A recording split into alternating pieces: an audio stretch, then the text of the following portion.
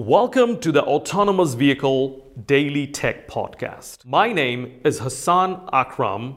I am the host of the Autonomous Vehicle Safety and Security Podcast. This is my second podcast, and in this podcast, we will be broadcasting focused discussion on technical subject matter. Enjoy the podcast, and thank you so much for listening. There is another last question I have is about GDPR, you already mentioned. The definition of personal data in GDPR is really generic.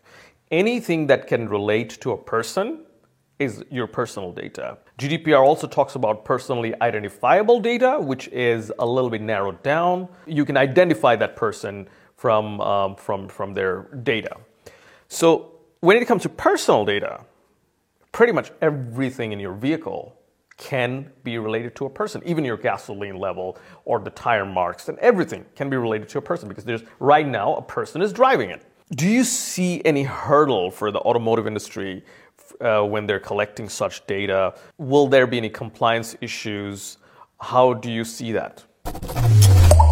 You have to differ between collecting data for the development phase of algorithms to develop self-driving cars, and you have to differ between the production of these vehicles. So, for example, if we have self-driving cars on the road, and if you focus on the development of self-driving cars, you have to make sure that, for example, are not sharing the data with third-party companies. So you are not allowed to move over the data to a supplier, for example, as long as you can identify people. So, for example, if there are some faces inside of your scenarios, and this is obviously always the case, you can't really make sure that you are not recording faces, and you need these faces to train the algorithms. And what is also not allowed, for example, is to identify number plates. So the best example is Google Street View.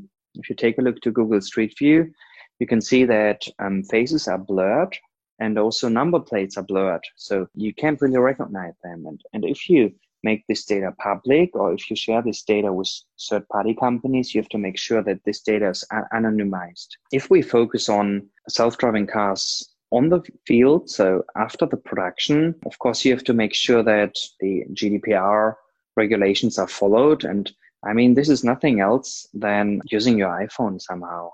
If you drive in your self-driving car, you will get a disclaimer that everything will be shared with the manufacturer of this car. I guess this will happen somehow.